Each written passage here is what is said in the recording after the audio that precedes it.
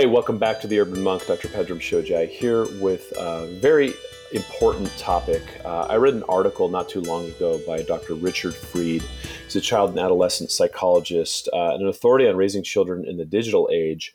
And man, this thing stopped me in my tracks because he was talking about a gentleman I knew and, all this stuff that happens in Silicon Valley and all these things that are kind of these champions of industry and technology talking about progress, and how good it is for everything. And, I've seen the fallout of this technology progress in the kids all over my life, right? Whether it's teenagers or young kids. I mean, I see it, the screen time, I see it with the digital crack they're carrying around. This is what Dr. Freed is standing for. And he is really kind of going after this tech industry war on kids. And there's a lot of things, as a parent, you may not know. I learned this stuff a couple years ago and I was aghast. It's hard to turn a brown guy pale. I mean, I was just aghast at how much these guys know about, the psychology of what they're doing. As far as I'm concerned, you need to know. So Richard Freed, welcome to the Urban Monk. Pedram, thank you very much for having me here. Yeah, so let's get just a little bit of your background and how you got into this, because it's important that, we understand that this isn't just a technology conversation. It's a psychology conversation, kind of masked under technology. I'm a child and adolescent psychologist, and this is what I deal with every day. I work with kids and families, and I have these great parents come in. They're great they've done a good job parenting their kids, and then they're telling me I've lost my kid to video games, or I've lost my kid to a smartphone or social media, and that's just happened so much that I really felt compelled to write this article, helping parents see why exactly that is. Yeah, and it's interesting because most people I know a lot of super educated people, right? And I kick around in circles with people who claim to be in the know. And man, this kind of came out of left field. I had no idea how much went into this kind of machines designed to change humans movement, right? These are algorithms and procedures and policies that they've kind of put in place that they know work, specifically coming out of a lab in Stanford, Dr. BJ Fogg, who I've met, is a nice guy, right? And he's the guy doing all this stuff. He's on the cutting edge. He helped birth Instagram and all these things that could be feathers in his cap until you start seeing, the fallout several years later. Man, it's ugly. So let's get into it. Let's talk about what this, BJ, the millionaire maker, was able to make out of this and how that has possibly turned into Frankenstein. I think Dr. Fogg is a great guy. I think he's made his effort to try to sort of guide us in this, but I really feel it falls short. I don't think that the typical parent that I work with, or even parents around the nation, they just don't understand persuasive design. They don't understand what's hidden behind their kids' screens and smartphones. Whereas the tech industry, Dr. Fogg is a guru in Silicon Valley, and the tech industry takes his every word and has really used these technologies for their own for-profit purposes. So it's really set up this dynamic where the tech industry knows all this, but parents do not. Yep. And so what is all this? What do they know that we need to know? I think the bottom line about persuasive design, and it's really about building devices and apps and social media and video games, building them in a way that changes human behavior. And for kids, what that means is building devices that are so powerful that they pull kids away from real life to live their lives in these for-profit domains. And they do that by creating technologies that exploit our natural human desires. For example, boys want to have understandably been genetically set up to gain competency, to feel like they've accomplished something. Unfortunately, what video games are so good today at convincing boys that they are gaining competency by leveling up, by gaining points, by being the master of that they're like one of the top gamers and so that's convincing boys that they're actually gaining valuable skills when in fact they're stuck in a back room with the lights down, gaming all the time, and they're not doing the real work that they're going to need one day to go get a job or to get into college. What's funny is I've heard so many people tout this, like, nowadays, when you go apply for a job, they will take very positively your rank in, say, World of Warcraft, and they'll know that that's a good thing. And so they tout these things. But man, I mean, I like people to be present in their bodies. I like, my employees to look me in the eyes and say hello. And I'd like to look, see that their bodies aren't going to fall apart in 2 years sitting at a desk, collapsed over. And that's in the adults. I mean, the things that I've seen with my kids, I mean, we stopped all screen time during the week. We let them watch a movie or so on weekends. And every once in a while, we'll give them an iPad on an airplane or something because it's like crack, right? And they just, it'll shut them up for 6 hours and let us, have a flight. Anything above that, my kids turn into nightmares. And so I don't know how anyone does it. And I've watched this with other parents, and they're wondering why their kids have all these behavioral issues. My question is, are they really having behavioral issues, or is this possibly a fallout from all the stuff that we're subjecting them to? And later on, I mean, you got teenage girls and stuff. That's they demand these phones, they demand these things. I think American psychiatry is behind the rest of the world. China, South Korea, Japan, they've all understood that these products are addictive, and they label them as such. In the United States, we've in the the DSM or the DSM-5, we've only put internet gaming disorder as it's in there, but it's in there as a diagnosis that needs more research before it's fully accepted. But I really think we're behind. I mean, for example, the World Health Organization just named gaming disorder as an actual diagnosis. So the world is catching up. I believe, although American psychiatry hasn't acknowledged this officially yet, I believe kids are getting addicted, and that these devices are addictive. And what happens with kids is parents go, how come I've lost my kid to video games, or how come I've lost my kid to social media? And really what the research is showing is that these products are so powerful that they, short of giving your kid methamphetamine, nothing in real life is going to compete with that. And that's why I think we're losing our kids to these.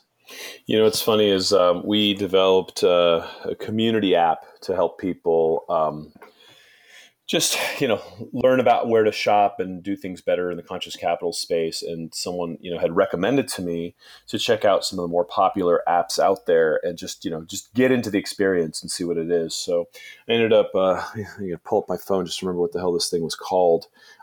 It was Star Wars Heroes. I'm like, this is great. I like Star Wars. Let me see. And everyone said, oh, it's a really good example of this. Man, you can't stop the way they've gamified it. And the worst part about it that's insidious is, like, you want your characters to, catch up and do better. They're pay gates along the way. And I'm like, okay, you know what? I'm in for this experience. I really want to see this. And at one point I was like, $300 into this game, going like, okay, I think I've learned the lesson. I get what this app is about. I'm done. Right. But I just wanted to see how far it could take a reasonable person down this experience of gamification and the rewards and, just all. It's like my character level is 42 and at 45, I get this thing. Right. And, there was no end in sight, and it was just a money suck right out of my, my credit card off my phone. And I'm a grown man who knows better. And I was just following this thing going, yeah, okay, I get it. This thing is absolutely addictive. Well done. But now, my kid's never allowed to touch this ever, ever, ever. Right. And so what is it, right? What are these elements? And I know you mentioned them in, what we call persuasive design. What are the elements that are built into this to hook the brain the way, so well, like this thing did? Oh, I just want to comment firstly, like, you are a grown adult with a fully formed prefrontal cortex, and, that's, and it's still getting adults. It takes the parents away that I work with, because parents get consumed by these things too, and they don't attend to their kids, and that really is hurtful to kids. So it gets all of us, but it just gets kids. It gets kids more, and really a lot of what all this is about is So much of it, and Tristan Harris, who formerly is at Google, really describes it best. He just says, the phone that you've got, the smartphone you've got, is a slot machine in your pocket. They are using all the tricks that the gambling industry has learned, and so much of it is set up around variable reward ratios. Humans are just biologically programmed to sort of want to know, let's say, 5,000 years ago, what's on the other side of that hill. And that's really driven humans to say, like, I want to go explore. I want to see what is out there. We might find a water supply or a food source that is going to sustain our community and advance the humankind. And today, what that's done is, or what is done in these digital environments, is to set up these variable reward ratios. I just don't know. For example, when you're playing that game, you're not rewarded every 5 minutes, or you're not. They'll set up the reward in a perfect little schedule that will trigger your brain and to be hungered for it, and to say, like, wow, I just want to do one more thing to get there. And that, we see that with our kids. All parents will say, like, I go in and I ask my kid to get off the game, and an hour later, they're still stuck on it, and they're saying, but just one more. It's a lot of it is set up around that variable reward ratio, which is the same thing that keeps users on a slot machine. Yeah. And there's a quote here. It says, teenage boys are wired to seek competency. To master our world and get better at stuff, and video games and dishing out rewards can convey to people that their competency is growing, and you can get better at something second by second, day by day, week by week. And then the question really becomes, how much does that actually correlate with real life skills? How much does that actually correlate with, SAT scores and, ability to, look someone in the eyes and have a conversation with them? And I think the answer is pretty well known. Just ask any parent. And these kids are turning into zombies, stumbling around, and they're just not all there anymore. Yeah, it's there is if you're the parent of a boy, you really want to be concerned with the fact that right now 57% of college admissions are girls or young women, and only 43% are boys. That's scary. That is a huge discrepancy, and I think a lot of it's driven by the fact that boys game a lot more than girls. And Stanford research will tell us that the boy brain, or the young male brain, is much more triggered by games than the female brain. And then we see the National Bureau of Economic Research coming out and saying that a lot of young men are choosing not to join entry or to actually go get a job, and they're content to game their lives away, which is really scary. I travel, I do talks, and I'm getting a drive from a cab driver, and the cab driver will say, like, oh, like, what do you do? And he said, oh, my son, he's 23, and this happens over and over. He's home, he's gaming, he won't do anything. Like, yeah, we have a generation of young men who are much living on their couches, not advancing. And if parents want to affect change and make sure that that's not happening with their kids, they've really, I suggest, got to act early on all this. It's funny. We got a kid in my family on my wife's side who's not doing well in school and messing around and all this kind of stuff. And, they complain about his gaming. We went over there, a few months back, and he was leaving, and he had this huge computer, his monitor, all these things, and he's taking them. I'm like, hey, I thought you were going to a birthday. He goes, I am. We said, why are you taking your computer? He's like, oh, because we plug in our computers, we sit around in a circle, and we play. And as he's saying this, I had this like syntax error in my mind, like, dude, what the fuck are you saying? Like, I don't understand. Why would what? It's like when I was his age, we were chasing girls and liking cars and doing things that boys at 15 do. And these guys, these idiots, are just sitting around in a circle, staring at their screens, talking through microphones. And I basically threw his computer on the floor and was like, "You're done. Like I won't tolerate this. I'm not even your dad, but I won't tolerate this." And it was over. Because that to me was in direct correlation to his failing outside life. And his parents are like, well, all the kids do it, so it's fine, I guess, right? And the parents have lost that battle because you know what? Just because it's the norm, just because the Nazis are marching in the street doesn't mean you go out and become a Nazi, right? And so how do we stop this tide as a parent? How do we get ourselves insulated from this kind of incessant persuasive drive to change our behavior in ways that are not necessarily, in our best interest? I think it's about forming communities. I think it's about parents coming together at schools, at community centers, at houses of worship, and saying, like, enough. We're going to not follow along just with what our social media newsfeed is feeding us, and decide to make to look at science, to look and what we see with our own eyes, and say something's not right, Pedram, just as you say, and to stand up and really make a difference and say, for example, at our school, let's make it makes no sense that kids should have smartphones at school. There's research that says that's dragging our kids' school success down. Let's all stand up and say, no, we want a smartphone policy, much like all these private schools are doing. Private schools regularly limit, with kids that are in the sort of upper echelons of income profiles. They're going to schools without smartphones, but yet at public schools, kids are living their lives on phones. I want parents to stand up and say enough. There's a really neat, it's about building community. There's a neat organization called Wait Until 8th, which is a national program where parents sign on and take a pledge not to get their kids a smartphone until they get it at least until 8th grade. Bill and Melinda Gates actually pushed that back. They waited till 14, and Melinda said, I wish I would have waited even longer, but wait at least until 8th grade to get their kids a smartphone. That's really easy to find. You just go to the web and punch in wait until 8th, and you will see a community of parents that are really getting together. And what's neat is parents take that pledge, but it doesn't become active until like a sufficient number of parents at your kid's school and your kid's grade also take that pledge. So it's building the community, which we've always done to raise kids in a healthy way. The underlying kind of message here is, look who's pushing this, right? If Bill and Melinda Gates, who, Bill's, arguably the godfather of, all this stuff, right?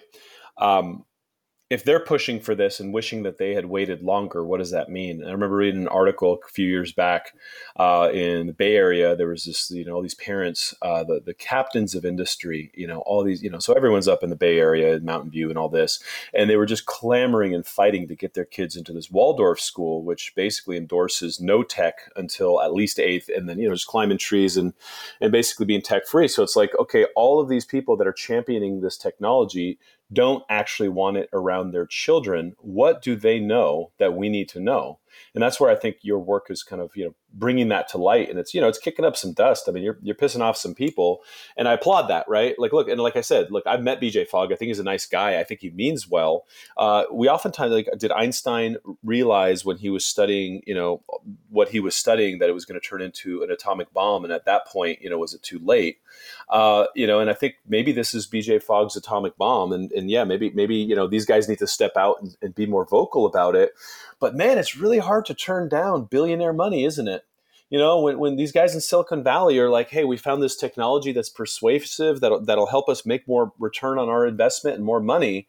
It's amazing how, buying new cars and facilities and wings of buildings can get people to look away. Yeah, I really, I did write this article. I knew it was potentially going to affect people. I think that's human nature. You get so caught up in what you're doing and building the best product. I think it reminds me of this old movie, like The Bridge Over River Kwai with Alec Guinness, and you're building this bridge, and then at the end of the movie, he realizes, wow, we as British prisoners of war were building this actually to help the Japanese war effort. And then right at the end of the movie, you kind of wonder, well, did he just recognize that? Did he just recognize that what he's been doing is actually hurtful? And I'm hopeful that leaders in tech like BJ Fogg are going to step up and not just sort of talk in abstract, contingencies about this could potentially do such and such, but instead reach out to families today to help them understand what all these leading tech execs know. Reach out to the parents on the street and help them understand that these persuasive technologies are sadly, unfortunately, really being used. It's psychology being used as a weapon against kids. Yeah. Yeah. And so where can one learn? I mean, I know you have a new book out. It's called Wired Child, Richard Freed, spelled F-R-E-E-D, PhD, Reclaiming Childhood in a Digital Age. And, I think it's out now. Yes? No? Yes. Excellent. So aside from your book, where else can people really dig into kind of the insidious nature of this science and what they need to know about their children and what they're being subjected to? And I know you cover a lot of it. If you are I'm getting together in Boston in about a few weeks where there's the Screen Time Action Network, or Children's Screen Time Action Network, which is part of the campaign for commercial-free childhood. But it's a lot of child advocates and providers really getting together because we're understanding that what screens and phones have become is they've become the dominant force in childhood, and we're all going to get together. We're going to talk about kind of how we can move forward. So that's it's for. I would suggest that if you're a provider, if you're a parent, that's a you can just go to the Children's Screen Time Action Network and search that up and with a campaign for commercial-free childhood, and you're going to find a lot of this is a nonprofit. It's nobody's making money on this. This is just people who are there to try to help and guide families and make good choices. As far as there's my book, and I really try to talk about how we can provide our kids the childhood that they need in this digital age. So much of our kids' lives really need to be focused around.